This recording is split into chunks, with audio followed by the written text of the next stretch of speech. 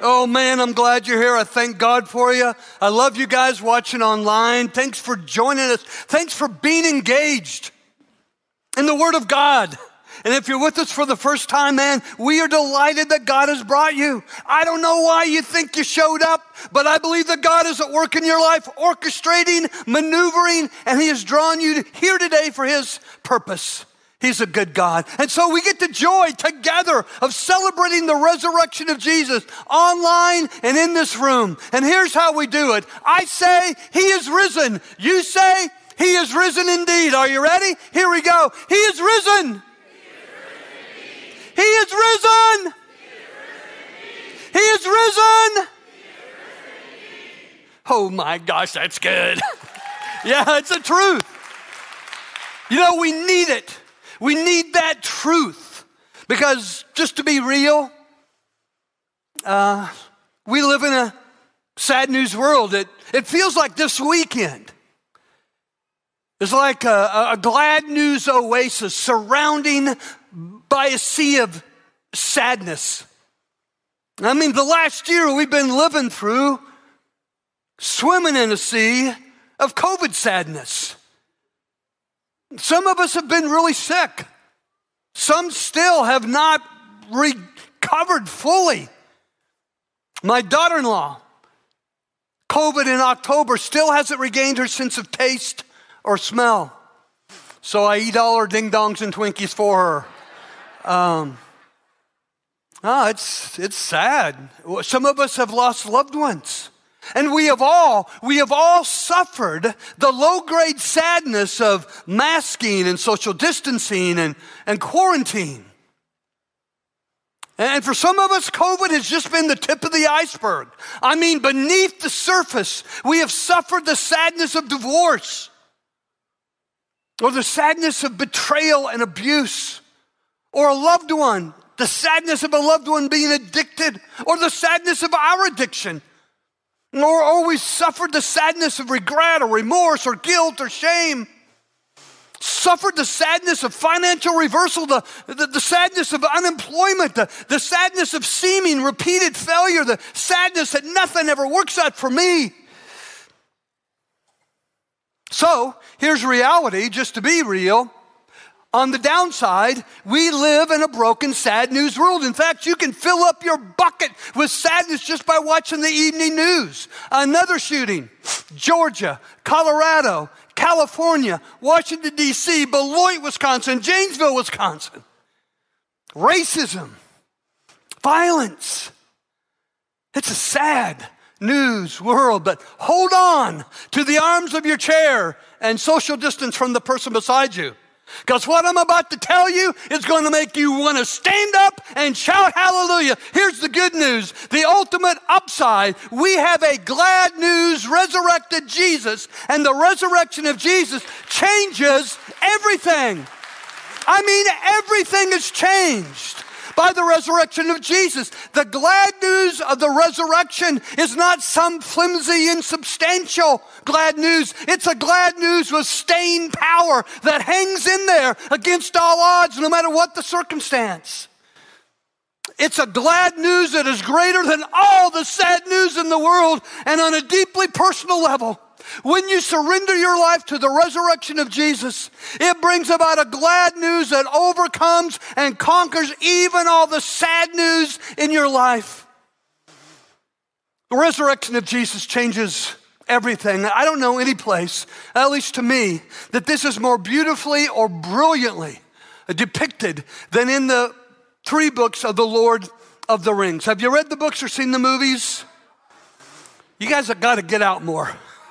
Okay, Lord of the Rings, the compelling scene I want to share with you is from the last book, this epic saga, The Return of the King. It's at the end of the book. Good has overcome evil. Good wins, but it's come at a very painful sacrifice. Now, the 2 characters in this scene are, where's Gandalf? Gandalf. This is Gandalf the White. When the book starts, he's Gandalf the Gray, but he dies and is risen from the dead. He is the Christ figure. Every great piece of great literature has a Christ figure, and Gandalf the White is the Christ figure. in Lord of the Rings. The other character in this scene is Samwise. Sam, he's me. Sam, he's you. He's every person. And at this moment, he has been overcome with the victory of good over evil. And he's unconscious. He's in a bed, unconscious, and he's just beginning to regain his senses. And as his eyes open for the first time, here's what happens. Right from the book, it reads, Gandalf stood before him, robed in white. His beard was gleaming like pure snow. Who does that sound like? That sounds like the depiction of Jesus in the book of Revelation. Gandalf stood before him, robed in white. His beard was gleaming like pure snow. He said, well, Master Samwise, how do you feel? Sam stared with open mouth. For a moment, between bewilderment and great joy, he could not answer. At last he gasped, Gandalf, I thought you were dead. But then I thought I was dead myself. Is everything sad going to come untrue? You know what the resurrection of Jesus says? Yes. Everything sad right now. When Jesus came back from the grave, hell and death, everything sad started to come untrue. I mean, look at the way Jesus climaxes the book of Revelation. The one, Jesus sitting on the throne said, look, I'm making everything new.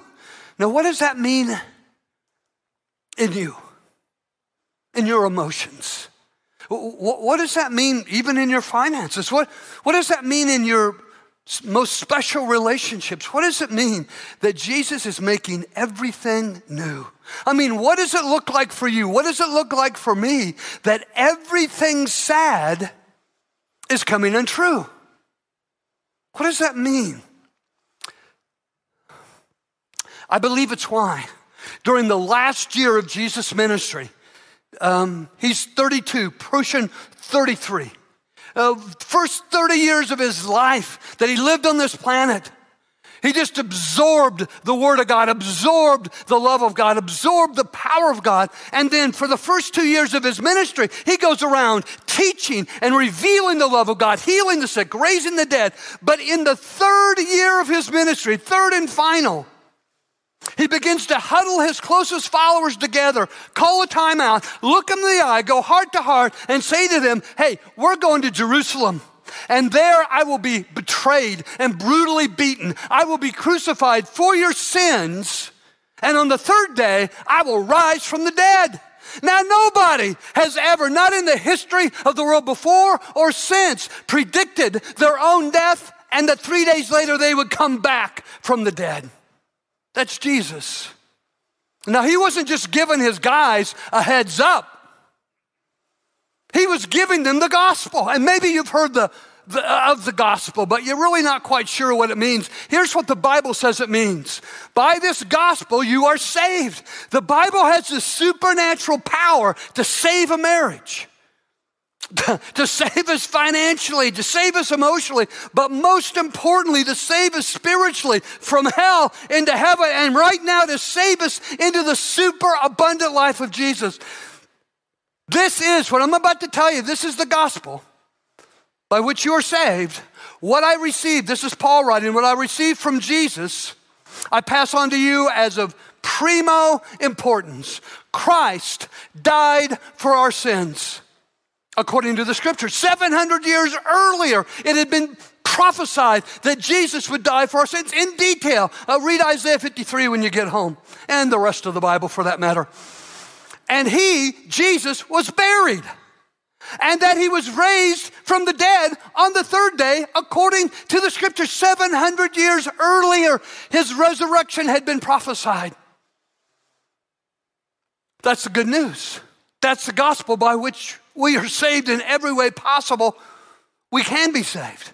And if that last statement, he was raised from the dead, if that is not true, if this resurrection weekend is not real, then the first statement, the first part that Christ died for our sins, it means nothing. It has no power to cleanse us, to free us of guilt and shame. It's the resurrection of Jesus by which everything sad starts to come untrue. It's by the resurrection of Jesus that everything is made new within us. It's the supernatural power of God released in what the Bible calls the incomparably great power by which God raised Jesus from the dead. And maybe you want to ask, well, David, I get why the resurrection is a big deal. I get why Jesus died for our sins is a big deal. But why would the centerpiece of the gospel be that he was buried? What's up with that? It's important and significant for two reasons. Number one, Jesus was fully and physically dead. When he agonized for hours and hours on the cross, at the end, 3 o'clock in the afternoon, when he expired, he was fully dead. No heart activity, no brain activity. Dead, dead, dead. And he stayed dead. All through Friday afternoon, into Saturday, all through Saturday, until Sunday morning when he is risen. He was days dead. He was not just faint or unconscious that he might somehow wake up and crawl out of the tomb. No, Jesus was fully and physically dead, so he was buried in a stone-sealed tomb. But most importantly, and most personally, the burial of Jesus is the centerpiece of the gospel because it's how we participate personally in the death, burial, and resurrection of Jesus through baptism. The Apostle Paul says, hey, don't you know that when you are baptized, you are buried with Christ? And the same power God used to raise Jesus from the dead, he uses to raise you up to walk in newness of life. In fact, I love the way Paul writes it. He says, this is what baptism into the life of Jesus means. When we are lowered into the water, it's like the burial of Jesus. And when we are raised up out of the water, it's like the resurrection of Jesus. And so, last night, 11 people were baptized. Yeah, big deal. You think you're clapping, all of heaven is going nuts. Now, you've already seen people. You know those people you saw baptized earlier? One of my dear friends is going to be baptized in a few minutes. Okay, it's going to be a lot of minutes because I'm still going, baby. What were they doing? They were just obeying the voice of the Spirit of God. Here's how the Word of God says it. What are you waiting for? Get up and get yourself baptized, scrub clean of all those sins, and get personally acquainted with God. It's not just knowing about God. It's coming to know God on a deeply personal basis through the relationship you have with His Son, Jesus. So let me begin what it means about everything sad coming untrue for your life and in our world by just starting on the most personal level possible, because the saddest part of my life and the saddest part of your life is the sadness that we are each personally responsible for, our sin. Our sin makes us sad. It makes us sadder than we would ever dreamed it would make us sad. It makes other people sad. And that sadness, the sadness of our sin, lasts a lot longer than we ever thought it would. I mean, we can get over being sick. We can recover from addiction. We can get through a divorce. We can grieve our way past the loss of a loved one. But sin clings to us. It's like we just are dead, stuck in our sins. But the great good news of the resurrection, the glad news of the resurrection, is even the sadness of our sin is coming untrue. When you believed that Jesus is God, who died on the cross for your sins, and that God raised him from the dead, when you surrender your life to that ultimate reality, you are cleansed of all sin. Your slate is wiped clean. In fact, I love, when you surrender to Jesus, I love the promise of God's word. God will not constantly accuse us. He does not punish us for our sins. He does not deal harshly with us as we deserve. He has removed our sins from us as far as east is from west. As a result, the sad news, the sadness of our sin is coming untrue. He's obliterated it by his resurrection power. His death on the cross, here's the deal. He was your substitute. He took my place. The punishment he endured was for us to pay for our sins. He took all the penalty of our sin. He even took all the consequence of our sin. I have a hard time dealing with my guilt and shame. Can you imagine Jesus? He bore all the guilt and all the shame of the entire human race. He was made to be your sin, that you might be made right with God.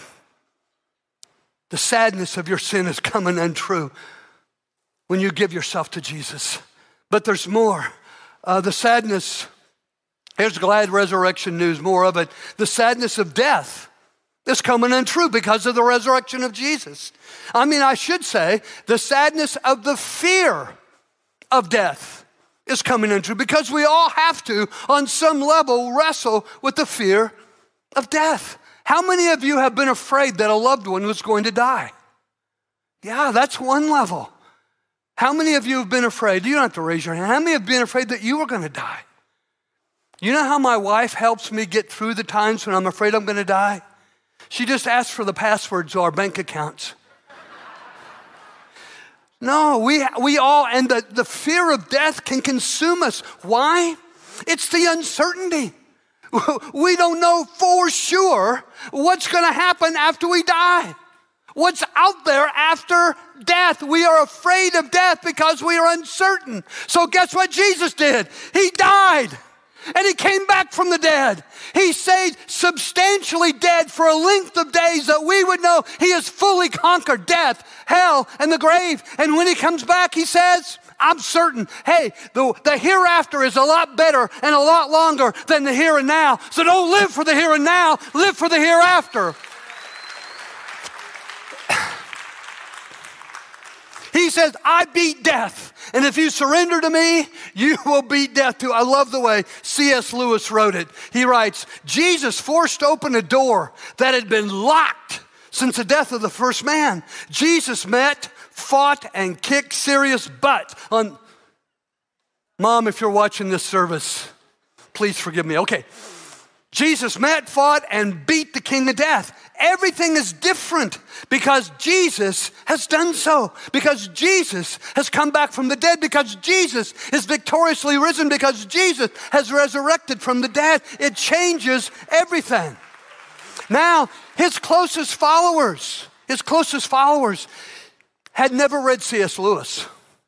So they didn't get this.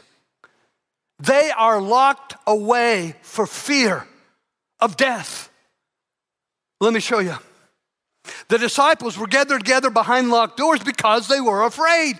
When Jesus died, their hopes, their dreams, they thought when Jesus died, that was it. Nobody expected Jesus to be risen from the dead. Nobody was like going, okay, time for the countdown. 10, 9, 8. They thought it was over. They thought it was done. All their dreams, all their hopes, all they were, their identity died when Jesus died, and they were afraid they were next. So they're locked behind closed doors. You know, when you're afraid of death, it fogs the brain. Because these men and women, just not that many days earlier, had heard Jesus make this promise. I am the one who raises the dead and gives them life again. Anyone who believes in me, even though he dies like anyone else, that person shall live again. He is given eternal life for believing in me. Isn't that wild? Jesus died for our sins. When we believe in him, check this out, we get eternal life for believing in him and shall never perish. Do you believe this? Do you believe this? Yeah, they struggled with it. He asked them, and in that little huddle, they were all going like, yeah, duh, Jesus, we believe.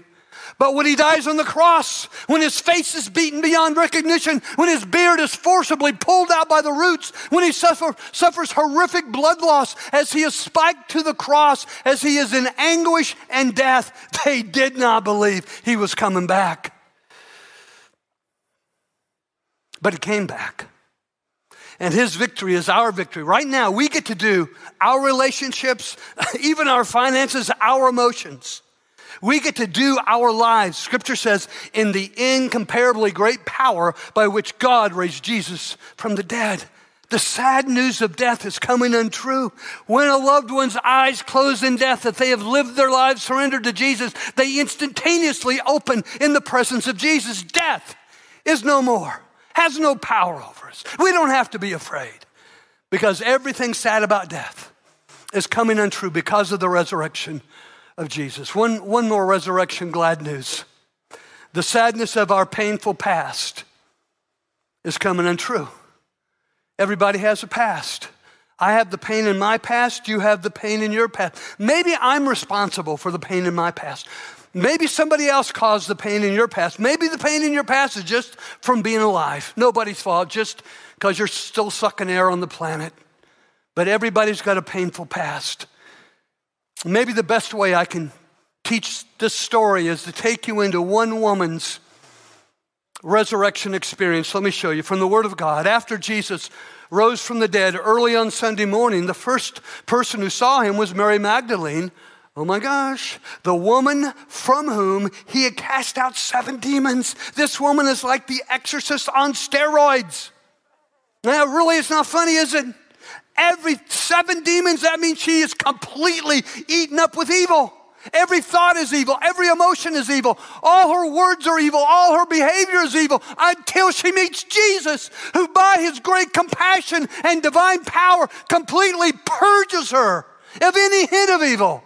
And she gets to breathe in his eternal life. She gets to soak in his love. She gets to inhale his peace and joy and hope. And as a result, from that point forward, if it was possible, wherever Jesus was, there you would find Mary. In fact, she was at the cross to witness his execution. She could not turn away from the one who had saved her in life. She was there when they removed the nails from his wrists and ankles and the lifeless, limp body was removed from the cross. She was there when they wrapped that body in a linen shroud and laid it in a tomb. She could still hear and almost feel the crunch of the gravel as that enormous stone was moved and down to seal the tomb. And she was the first one there on Sunday morning. And as a result, she was the first person who gets to see Jesus. And not just to get to see him, but she hears him. Resounding in her soul, she hears Jesus calling her name, Mary. Now, 2,000 years later, Jesus is still showing up and showing off in the lives of those who seek him. And my deepest prayer for you this day is that you will hear his voice calling you into your next step in relationship with him.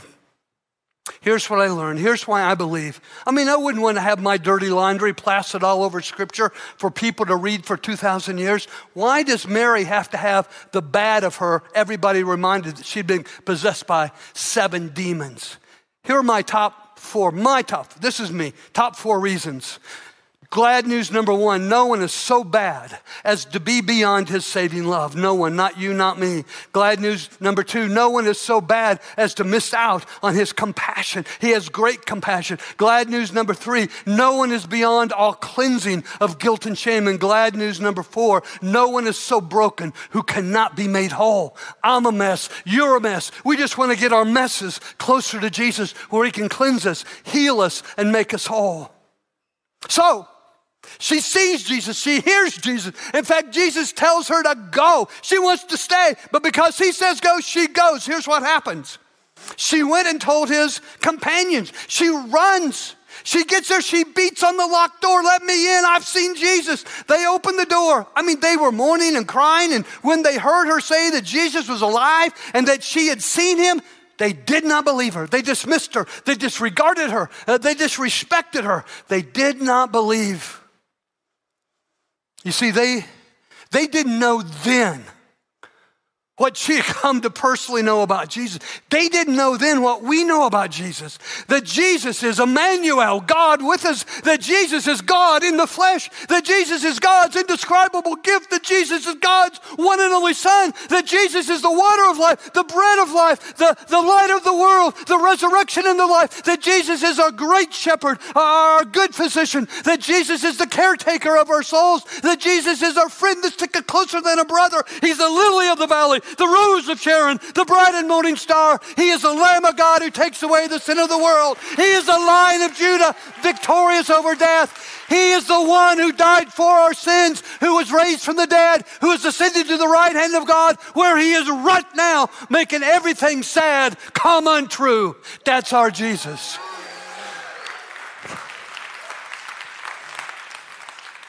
They didn't know that then. But they were about to find out. Here's what happens. Later, Jesus appeared to the 11 disciples as they were eating.